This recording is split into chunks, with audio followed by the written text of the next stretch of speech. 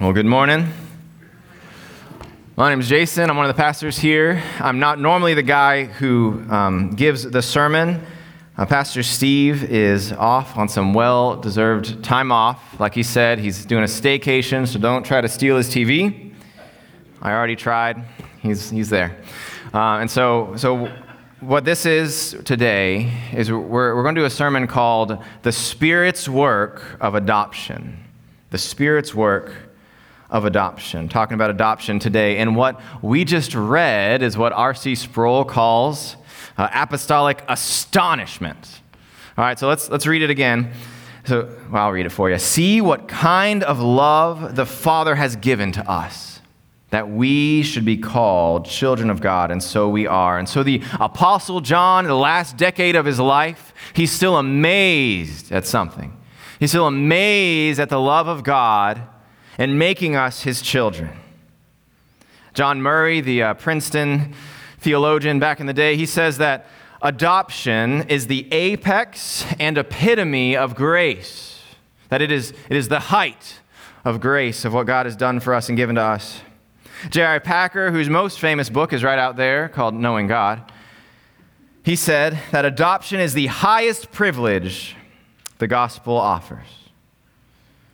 Two more. Thomas Watson, the old English Puritan, says, "It were much for God to take a clod of dust and make it a star. It is more for him to take a piece of clay and sin and adopt it for his heir."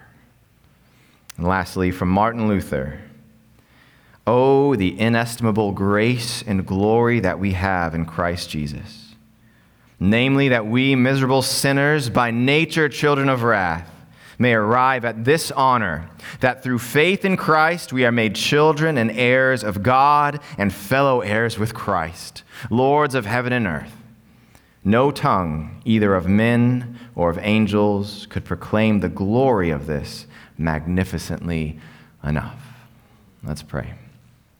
Heavenly Father, we need your help to see what is true in the Word of God. We ask that you would, by the Spirit, illuminate it, Lord, that we might cry with John, "Oh, what kind of love the Father has given."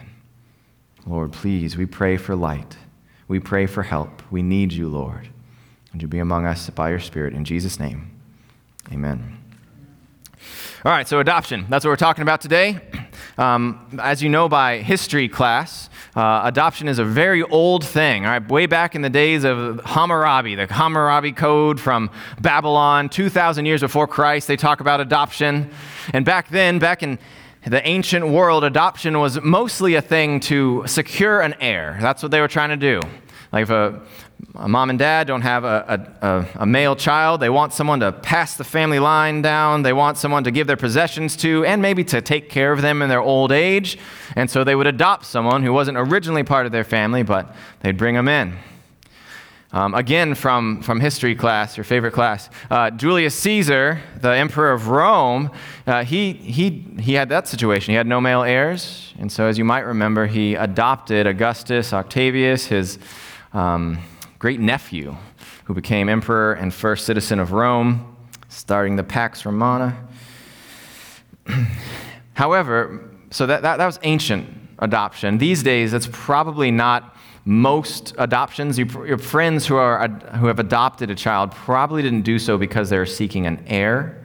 They probably did adopt because they wanted to share their love and possessions with someone that was in need. Right. Personally, I have great respect for people who adopt. It is so Christ-like to choose someone who has no connection to you, but to say, "I choose you, and I'm going to pour out emotionally, socially, financially the rest of your life." Like, that's a beautiful thing. So I very much respect that. But today, we're not talking about either kind of adoption, though we're going to reference them. But we're talking about biblical adoption, God adopting his people.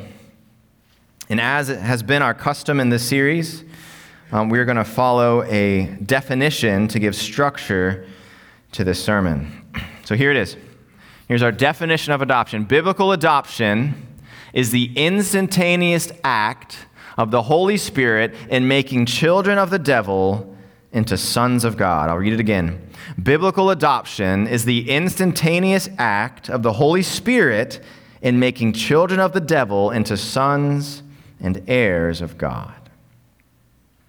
That's our task today to understand. And so let's begin. We're going to start out with, it is an instantaneous act of the Holy Spirit. And I must confess that the title of this sermon is theologically incorrect. So I titled this, The Spirit's Work of Adoption, because I kind of wanted to go along with the series, right? So we had the Spirit's work of illumination, the Spirit's work of sanctification, and so I titled it the Spirit's work of adoption. But that is not theologically accurate. Why, Jason? What do you mean?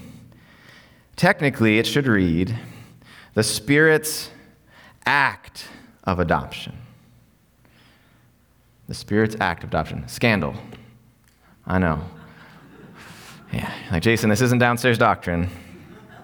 It's upstairs doctrine today. Here's what's going on. And it means something, I promise.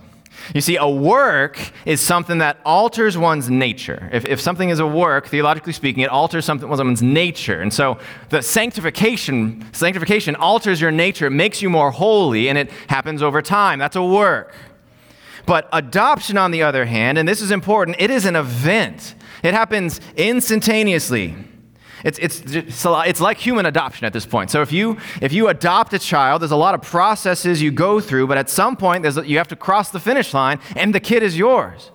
New birth certificate, they're yours. It's not that there's like a probation period where they earn the right to be your child or something like that, or a social worker comes in to work on the child until they are sufficiently a part of your family. No, it is an instantaneous legal event. And that's what it is in the Bible. You see, you start out with a non-Christian, and the first thing that happens is the Holy Spirit regenerates their soul, brings life, vivifies them. And now regenerate, they put their faith, they trust the Word of God that they have now heard. And now they have faith. They're given the gift of faith.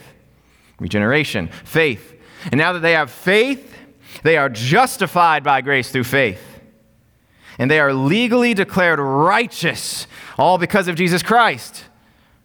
And this is all in an instant, and they are now also made members of God's family in that same moment. The Holy Spirit, following the will of God, because of the sacrifice of Christ, in union with Christ, the Spirit applies adoption. It says in Galatians 3:26, "For in Christ Jesus you are all sons of God through faith." Through faith. It is all in an instant. It is one event. It is one act of the Holy Spirit. Adoption is not like sanctification that takes a long time. It is an act like justification. And by the way, also similar to human adoption, you can't get kicked out. God does not abandon his children once they are members of his family. All right, so let's go back to our definition. Biblical adoption, you can throw that back up, is the instantaneous act of the Holy Spirit in making children of the devil into sons and heirs of God. Children of the devil. Where do we get this from? We get this from Jesus Christ in John chapter 8. He's talking to, just says some Jews, so he's talking to some people. And here's what Jesus says. He says, I speak of what I have seen with my Father, and you do what you have heard from your father. They answered him, Abraham is our father. Jesus said to them, if you were Abraham's children, you would be doing the works Abraham did. You are of your father, the devil, and your will is to do your father's desires. So why does Jesus call them the sons of the devil? And does that apply generally to everybody, or is it just these people are particularly devilish that are standing up in front of him? Well, here's what's going on. Jesus is speaking about a spiritual reality. Obviously, physically, everyone is a son of Adam and Eve. All right, but spiritually, Jesus is saying that there's this big category of sons of the devil or sons of God. Now, you might have heard this phrase that the essence of Christianity is the universal fatherhood of God and brotherhood of man. Have you heard that before? All right, you are blessed by not hearing that. I grew up in a different kind of church, and we heard that all the time. The universal fatherhood of God and the brotherhood of man. And that idea, God is just the universal father of everyone, and everyone's a brother. That's the point of everything Jesus teaches. That is false. What we see instead is that to be in the family of God, or there is following, being influenced by, and imitating the devil. Let me show you. Ephesians chapter 2, 1 through 3. Paul says, "And you were dead in your trespasses and sins in which you once walked, following the course of this world, following the prince of the power of the air, the spirit that is now at work in the sons of disobedience." All right, so the prince of the power of the air, that's the devil. And so non-Christians, they're not following Jesus, right? That's obvious. We're not actually following logic or reason. They're not even per se following their hearts, but here following the prince of the power of the air, namely Satan. And then from the same verse, you see that Satan is now at work in the sons of disobedience. He is active, he is planning, he is taking ground. In 2 Timothy 2, Paul talks about people needing to come to their senses and escape the snare of the devil after being captured by him to do his real will. There is real spiritual influence taking place upon every non-Christian and Christian on the planet. Every non-Christian following and being influenced, and every Christian having to put on the armor of God and resist. But that is the situation. The default situation is much influence of the devil. Following, influenced by, and then imitating. Jesus goes on and says this, and so I put an ellipsis before. Here I'm going to expand that. Here's what Jesus said. He said to these guys, "You are doing the works your father did." They say to him, "We are not born of sexual immorality. We have one Father, even God." Jesus said to them, "If God were your Father, you would love me." Did you hear that? If God were your Father, you would love me. For I came from God, and I am here. I came not of my own accord, but he sent me. Why do you not understand what I say? It is because you cannot bear to hear my word. You are of your father, the devil, and your will is to do your father's desires. He was a murderer from the beginning and does not stand in the truth, because there's no truth in him. When he lies, he speaks out of his own character, for he is a liar and the father of lies. Children, Cornerstone, naturally imitate their parents, right? Jesus says that if they were God's children, then they would love Jesus Christ. God loves Jesus Christ. And they would even act like Christ. But that wasn't true of them. Instead, they imitated their father, the devil, by violence and lies and rejection of the truth. And isn't our world full of violence and lies and rejection of the truth? That's the norm today. And so when we're thinking about the glory of adoption, and that's what this sermon's about, it's about the glory of adoption. When we think about the glory of adoption, we see it both in what we are adopted into, but also what we are adopted out of. You were a child of the devil, influenced by, following, imitating the devil. Now let's return to our definition.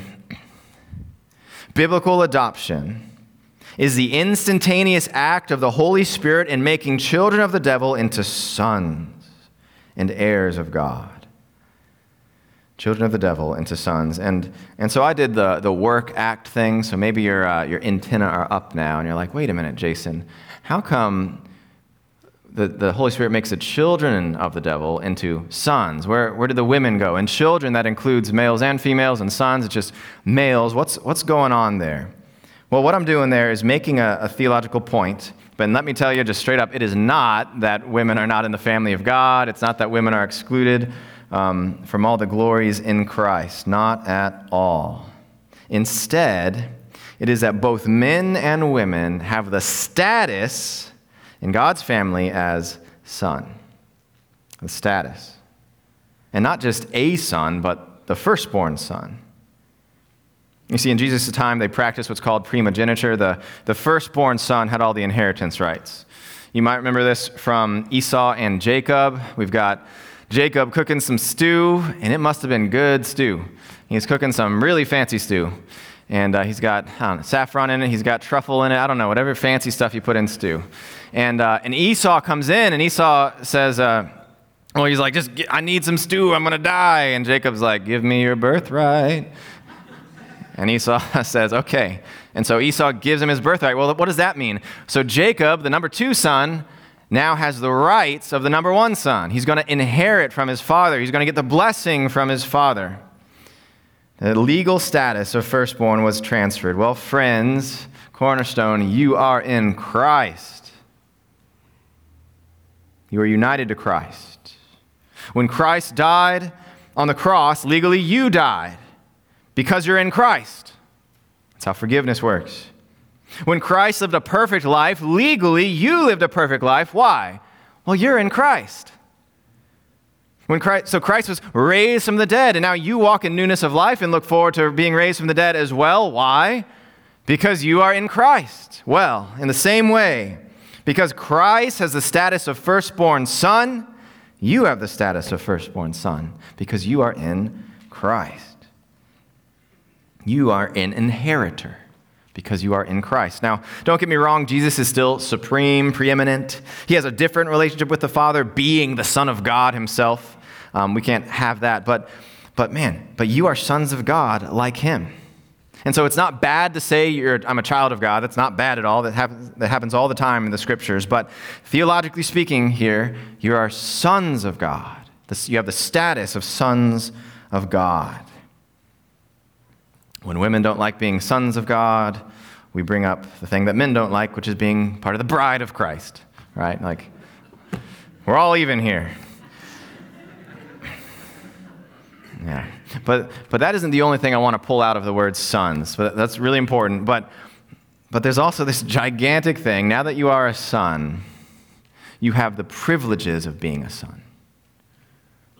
You have many privileges of being a son, and they all stem from the fact that now you have this father-child relationship with the Almighty God. It's amazing. I want to talk about just 4 of them. We could go on and on and on. But this is you. This is your day-to-day life. You have the privileges of being a child of God. So number 1 here is the Father's provision. Now, what do fathers do? Well, fathers, one of the things we do is we provide, right? It says in Matthew 6, these are the words of Jesus, it says, therefore, do not be anxious. Have you been anxious this week? Therefore, do not be anxious, saying, what shall we eat, or what shall we drink, or what shall we wear? For the Gentiles seek after these things, and your heavenly Father knows that you need them all, but seek first the kingdom of God and his righteousness, and all these things will be added to you. Your heavenly Father. Your Father knows that you need them all. Well, in the text, what is them all? It is food, it is drink, it is clothing. And what does it say he will do? He will add them all to you. Adoption into God's family means that he will provide for your needs. Isn't that nuts? See what kind of love the Father has given to us, that we should be called children of God. For several months, I was meeting with a counselor, and I talked to him about my job. And so my job, one of the things I do is, the main thing I do really, is stand there and sing. And so I sing a lot on Sunday morning, I sing a lot on Wednesday night, and I sing a lot on Monday, getting prepared. And so the fear of all singers are these things called vocal nodules. Are you familiar? Or are you blissfully unaware of this great terror? So vocal nodules are these things that grow on your vocal cords, and you can't sing. You have to wait months before singing again. I had a buddy who was about to go on tour with his band, and he got vocal nodules. Dun, dun, dun. And his band were just like, see ya, we're going to go on tour without you, singer, somehow. Somehow, they did it. They went to Nashville, called the Glass Oaks. So I was talking to the counselor about this, and I expected the counselor to say something like, Jason, do not fear. God won't let that happen. God will give you what you need to do your job. But that's not what my counselor said. He said this, and this is very important. He said, your job is not secure. Your provision is. Your job is not secure. Your provision is. Even if I can't sing anymore, even if I annoy Cornerstone staff to the point where they kick me out, my provision is promised by the Lord, by my Father in heaven. This is just a part of this relationship with God. He will provide for you all the way until it's time for you to go in the dirt, and then he will provide eternal life. Praise the Lord. Secondly, the Father disciplines us. Where are we in the sermon? We're talking about adoption, and now we're talking about privileges of being adopted as sons. Here's Hebrews 12. And have you forgotten the exhortation that addresses you as sons? My son, do not regard lightly the discipline of the Lord, nor be wary when reproved by him. For the Lord disciplines the one he loves and chastises every son whom he receives. And just note the sweetness of that. All throughout the scriptures, when we're talking about adoption, there's this sweetness from the Lord. He disciplines the one that he loves. And now I trust that the fathers in this room do not leave their children without discipline, because we want good for them. We love them. We want good for them. And so when they punch their little brother in the throat, we discipline them, right? True confessions. Because otherwise, your child would grow up to be a selfish monster with no friends, no spouse, and no job. And we don't want that. We love our kids. We want good for them. Well, the same is true of the Lord. He disciplines us because he loves us and wants good for us. When you sin, this is real life. This is your life. When you sin, your heavenly Father responds. He responds with conviction of the Holy Spirit. You felt that before? He even responds with circumstances, sufferings as well. In Hebrews, God was using persecutions to discipline his people. That's really something happening in your life, whether we like it or not. What God is doing is he is working to make you holy. He's not just working so that you'll have a spouse and a job and friends. He's working to make you fit for heaven. And so he disciplines you. John Calvin says, if the scourges of God testify his love towards us, it is a shame that they should be regarded with dislike or hatred. For they who bear not to be chastised by God for their own salvation, yea, who reject a proof of his paternal kindness, must be extremely ungrateful. Right? Adoption. How much would you pay for this mentorship program? Right? How much would you pay for the Almighty God of the universe to work in you by his Spirit, to work grace in you, to make you holy? This is the relationship that you have with God the Father. Thirdly, because we are sons, we have a confident, childlike access to the Father.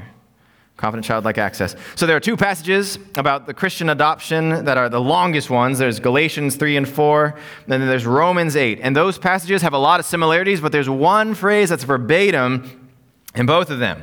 And it is the phrase, Abba, Father. And so we have to address that. And so Romans 8:15, I want to read both of them. It says this in Romans 8:15, for you did not receive the spirit of slavery to fall back into fear, but you have received the spirit of adoption as sons, by whom we cry, Abba, Father. Or here's Galatians 4:6, and because you are sons, God sent the Spirit of his Son into our hearts, crying, Abba, Father. And so I want you to notice something. This heart cry, Abba, Father, this is something that God wants. This is something that God's Holy Spirit is causing. In fact, it is evidence that they're Christians. In his argument, what Paul's doing is he's saying, oh, all you guys have this heart cry of Abba, Father. That shows that you're believers. That's his logic here. And so what that means is that God wants this. God could have had a lot of different ways that he set up this relationship with him. He could have set it up so that all your prayers go up and then the angels take notes and decide which prayers go to the Father. God could have set it up so that it's a sin to even think that you'd be able to talk to God. He's holy. But instead we have this. We have God causing us to come to him confidently, crying, Abba, Father. The word cry is kradzo. It's like a loud, unhindered cry. When by the side of the road they said, Hosanna to the Son of David. That was cry. That was cry, kradzo. Or even crucify him, crucify him.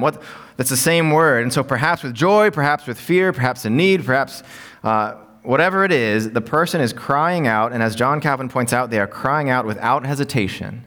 They are not insecure. They're not restrained. They're not uncertain that they will be heard. But instead, they are confident because they know that their God and Father loves them, that he cares. They know that he wants them to come to him, that he invites them. And so to illustrate this briefly, let's say your car breaks down. And you call your dad. You say, "Dad, my car broke down. I need help. Can you come get me?" Now, you wouldn't talk to your boss like that, probably. Like, you wouldn't assume upon your boss like that. You wouldn't assume necessarily that your boss would care. And you certainly wouldn't assume that your boss would be like, "I'm going to drop everything and come help you and talk to you on this stressful situation." You wouldn't be so bold to ask your boss for a ride. But to your Father, I hope, you know that he loves you, and you don't even think about it before you call. So it is with God. The Holy Spirit has us cry to him like a confident child, like a child confident that their Father loves them. Again, it didn't have to be this way. God could relate to his people any way he wants. And the heart of the Father is to relate to us as children. Before the foundation of the world, when the Trinity planned, did they have a planning session? Do they just think the same thing at the same time? I don't know. The Trinity plans for what's going to happen in this creation, and they say, all right, well, there's going to be God the Father with many redeemed children, redeemed by the Son, but it's going to be a family. That is God's plan. That has always been God's plan. You even see that in the Old Testament, God calling himself Israel's Father. Now, secondly here, so we've talked about the word cry. We're in the privileges of being a son. We've talked about the word cry. But now that Abba Father thing. So people have a lot of opinions about the use of Abba. So it's the Aramaic word that children would use for their fathers. And just me personally, just one guy's opinion, I really don't care too much if you translate Abba as Papa. It's not a big deal to me. If you want to be safest, you use Abba or Father. Those are what's in the text, right?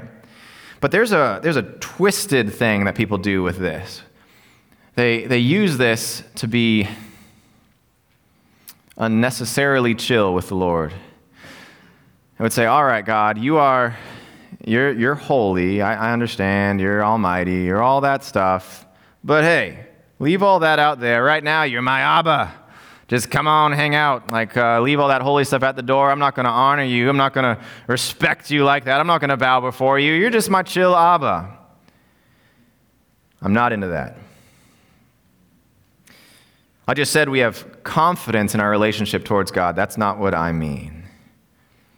So let me tell you what I mean then. Well, I think what Paul's doing here is that he's using the word he's using the word Abba. All right, so that's Aramaic. The people that he's writing to are mostly Greek speakers. So why is he writing a word that they've never heard before, they don't understand? I think, my opinion, and at least one commentary agrees with me, is that he's writing that word because they actually do know that word. They know that Aramaic word because they read the Gospel of Mark or heard someone preach through the Gospel of Mark. And what is that? That's a reference where Jesus Christ in Gethsemane says, Abba, Father, all things are possible for you. Remove this cup from me, yet not what I will, but what you will. The implication being that your relationship with the Father mirrors Christ and his humanity's relationship with the Father. And so in Christ's prayer, in the Garden of Gethsemane, you see two things. You see this intimacy. You see this confidence. He's not, God, if it's okay, like if you have a minute. No, he's confident that God is his Father. But you also see him being respectful and obedient in the same time. Again, it's up there. Abba, Father, all things are possible for you. There's honor in that. Remove this cup from me, yet not what I will, but what you will. There's obedience in that. It's the same thing with the Lord's Prayer that we prayed earlier. Our Father in heaven, hallowed be your name. Your kingdom come, your will be done on earth as it is in heaven. There's high intimacy, high confidence, and high respect and obedience. He is the Lord Almighty upon the throne. And so God is an extremely loving Father, but He is a loving Father to whom you say, yes, sir, when He tells you to do something. You know, you can fall off of either side of the horse here. You could be like Israel, saying like, oh no, God brought us out here to kill us, not believing the word of God, living your day-to-day life as if you aren't a child of God. Don't be like that. Or you could be on the other side of saying, God, I'm not going to honor you in my prayers at all. I'm not going to think about you and your glory and your goodness, even though that's the point of all of life. Don't be either one of those. High intimacy, high confidence, and high respect for our wonderful God who has made this relationship, made this our lives. Cool? You got it? Number 4, so we're still on privileges of being a son. Serving like sons. Malachi chapter 3, verse 17. Here, see God's heart again, way back in Malachi. This is God talking. They shall be mine, says the Lord of hosts, in the day when I make up my treasured possession. See God's heart. And I will spare them as a man spares his son who serves him. All right, so here we see God's heart. It's always the same. It's before creation. It's in the Old Testament as well, and now in its fullness, or almost in its fullness, in the New Testament times, in the New Covenant. But what I'm going for in this passage is those last couple words at the end, his son who serves him. In Malachi's time, it was just assumed that that a son would serve his father and mother, that was just part of it. All right, the amazing privilege of being a son of the King of the universe does not just mean more couch time. It means it's more time getting out and doing the family business, which is the kingdom of God. And this is a privilege. Here, we get this from Ephesians, many places. It's just what's true. But Ephesians 2, 8-10, you've heard this. For by grace you've been saved through faith, and this is not your own doing. It is the gift of God, not a result of works, so no one may boast. Praise the Lord. Hallelujah. That's the gospel. For we are his workmanship, created in Christ Jesus for good works, which God prepared beforehand that we should walk in them. As sons of God, we are tasked with kingdom work. That's part of the privilege of being his sons, of actually being his sons. Ligon Duncan I think he still is, the chancellor and CEO of Reformed Theological Seminary. Joel, do you know if is that still true? Yeah. So here's what he said about this. Adoption doesn't free us from obedience. It frees us to and for a glad and willing obedience. Precisely because of the relation we sustain to the loving Father as loved children. He continues, it is easy to want to please someone who you know already loves you. And on the flip side, it is deadly to try to please someone in order to get that person to love you. So here's where I plug serving at Cornerstone. You want to do some kingdom work? Do it here with us. There's many ways to serve. But it's not just at Cornerstone, by the way. So yeah, your church is probably one of the main places that you'll serve God in his kingdom. But you can also serve the Lord in your neighborhood, in your prayer closet. You want to look at what God has given you in terms of gifts, and you want to use that for his kingdom. Do that. Serve like sons. And so, friends, adoption is amazing. It is amazing. Again, John says, see what kind of love the Father has given us. Because the thing that just blows my mind is that it didn't have to be this way. God could have said, all right, I'm going to forgive you and you will forever be my subjects and I'll be your king. And that would have been grace. We would be singing worship songs, thank you, King, right? Or God could have stopped at, okay, I'm going to give my son as their great high priest, and there's going to be this redeemed congregation, and that would be grace, and that's true. Or even, here's this Savior, and all the lost have been found in him, and that would be grace. That's wonderful, and yet he didn't stop there. But he said, and these redeemed sinners, I'm going to bring into my home. I'm going to make them my children. I'm going to love them like children. I'm going to treat them like children. going to make them sons in Christ, co-heirs with my beloved Son. It's amazing to be in the very family of God. This is your life if you're in Christ. All right, last little part here. Biblical adoption is the instantaneous act of the Holy Spirit in making children of the devil into sons and heirs of God.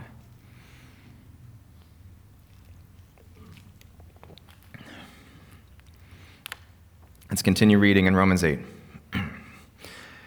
The Spirit himself bears witness with our spirit that we are children of God, and if children, then heirs. Heirs of God and fellow heirs with Christ, provided we suffer with him in order that we may also be glorified with him. Remember, J.I. Packer said that adoption is the highest privilege that the gospel offers. I know the answer is no, but does anyone in this room comprehend the meaning of those three words, heirs of God?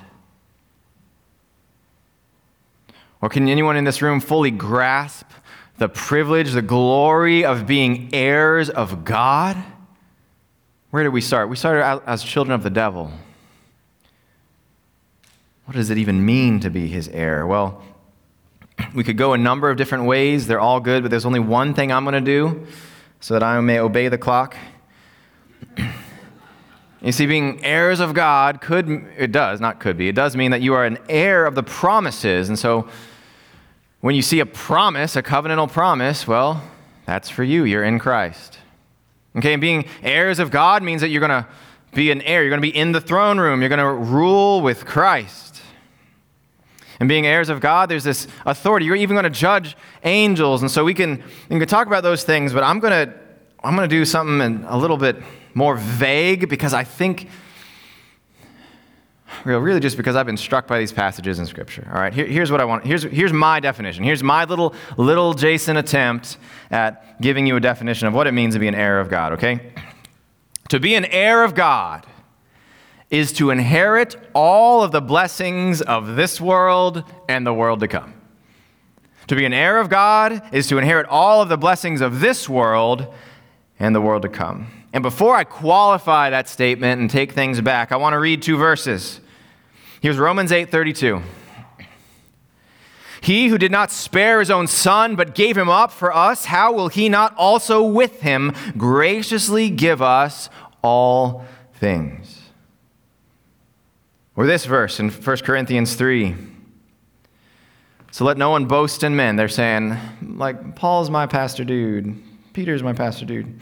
Let no one boast in men, for all things are yours, whether Paul or Apollos or Cephas or the world or life or death or the present or the future, all are yours, and you are Christ's, and Christ is God's. It seems that there is no limit to the inheritance. Spiritual blessings, physical blessings, community blessings, communion blessings. To be an heir of Jesus Christ seems to leave no blessing unbestowed. But now let me qualify, because we're not a prosperity gospel church, right? In saying that we have all blessings, I'm not saying that outside in the parking lot is a Lamborghini for all of you. I know. Sad days. So it's very clear from Scripture that we're supposed to suffer like Christ. We're united with Christ, right? We're reflecting Christ. We're forgiving as Christ forgave. We're laying down our lives. And so the physical blessing thing gets pretty wobbly there. And even the spiritual blessings have this now, not yet flavor like there is in a lot of Scripture. We see this in Ephesians 1. So we're going to look for the now, not yet thing as I connect two passages. Blessed be the God and Father of our Lord Jesus Christ, who has blessed us in Christ with every spiritual blessing in the heavenly places. ... We were sealed with a promised Holy Spirit, who's the guarantee or down payment of our inheritance until we acquire possession of it, to the praise of his glory. So here's what it looks like. It looks like in Christ we have all these spiritual blessings, all these heavenly blessings, and we get a taste of them. We get not the first fruits really. We get a down payment of them by the Spirit. The Spirit applies, what are the blessings? Grace, adoption, redemption, the love of the Father, relationship with the Father. That's all applied by the Holy Spirit now in measure. And then we turn our gaze to the new earth, where we will receive the inheritance in full. Paul says in Romans 8:18, as we've read before, "For I consider that the sufferings of this present time," think about your sufferings, "for I consider that the sufferings of this present time are not worth comparing with the glory that is to be revealed to us." And later he calls it the freedom of the glory of the children of God. There is a glorious fullness ahead. It happens at the resurrection and continues into eternal life in the new earth as we reign with Christ, as we stand in the presence of God, loving Him and serving Him for eternity without sin, without suffering, experiencing the glory of the world to come. Behold, the dwelling place of God is with man. He will dwell with them. And they will be His people, and God Himself will be with them as their God. He will wipe away every tear from their eyes, and death shall be no more. Neither shall there be mourning, nor crying, nor pain any more, for the former things have passed away. The one who conquers will have this heritage, and I will be his God, and he will be my son. I hope that's a little glimpse. Do you see how vast it is? It is just standing on the edge of the Grand Canyon. It is vast, because we share in the inheritance of the eternal Son of God. All right, let's wrap up. The clock is very angry. Biblical adoption is the instantaneous act of the Holy Spirit in making children of the devil into sons and heirs of God. I hope you thoroughly are happy with coming away with the knowledge of what all that means. And so, friends, there's a reason why John Murray says that adoption is the apex and epitome of grace. There's a reason why J.I. Packer says it is the highest privilege that the gospel offers. I hope you're getting a sense as the Spirit works that this is wonderful, this is amazing, and this is your life. See what kind of love the Father has given to us that we should be called children of God, and so we are. And so here I want to end with the same quote we heard before. This is from Martin Luther. I'm going to put it up there so you can read it and soak it in. Martin Luther said, "Oh, the inestimable," I knew I was going to mess that word up. The inestimable grace and glory that we have in Christ Jesus. Namely, that we, miserable sinners, by nature children of wrath, may arrive at this honor. That through faith in Christ, we are made children and heirs of God, and fellow heirs with Christ, lords of heaven and earth. No tongue, either of men or of angels, could proclaim the glory of this magnificently enough. Praise God. Let's pray. Heavenly Father, oh, what a joy it is to call you Father. What a privilege, Lord. And I pray that, again, that you would open our eyes to the glories of this truth. You have done so much in Christ to make us your sons. Oh, would he receive all glory. And Lord, may we walk this week with this on our hearts and on our minds. May we interact with you as your children, as you desire us to. Oh God, do much in us for our good and for your glory. We pray in Jesus' name. Amen. Pastor Stan. Thank you, Jason, for reminding us of the work of the Spirit of God in our lives and that we are children of God by adoption.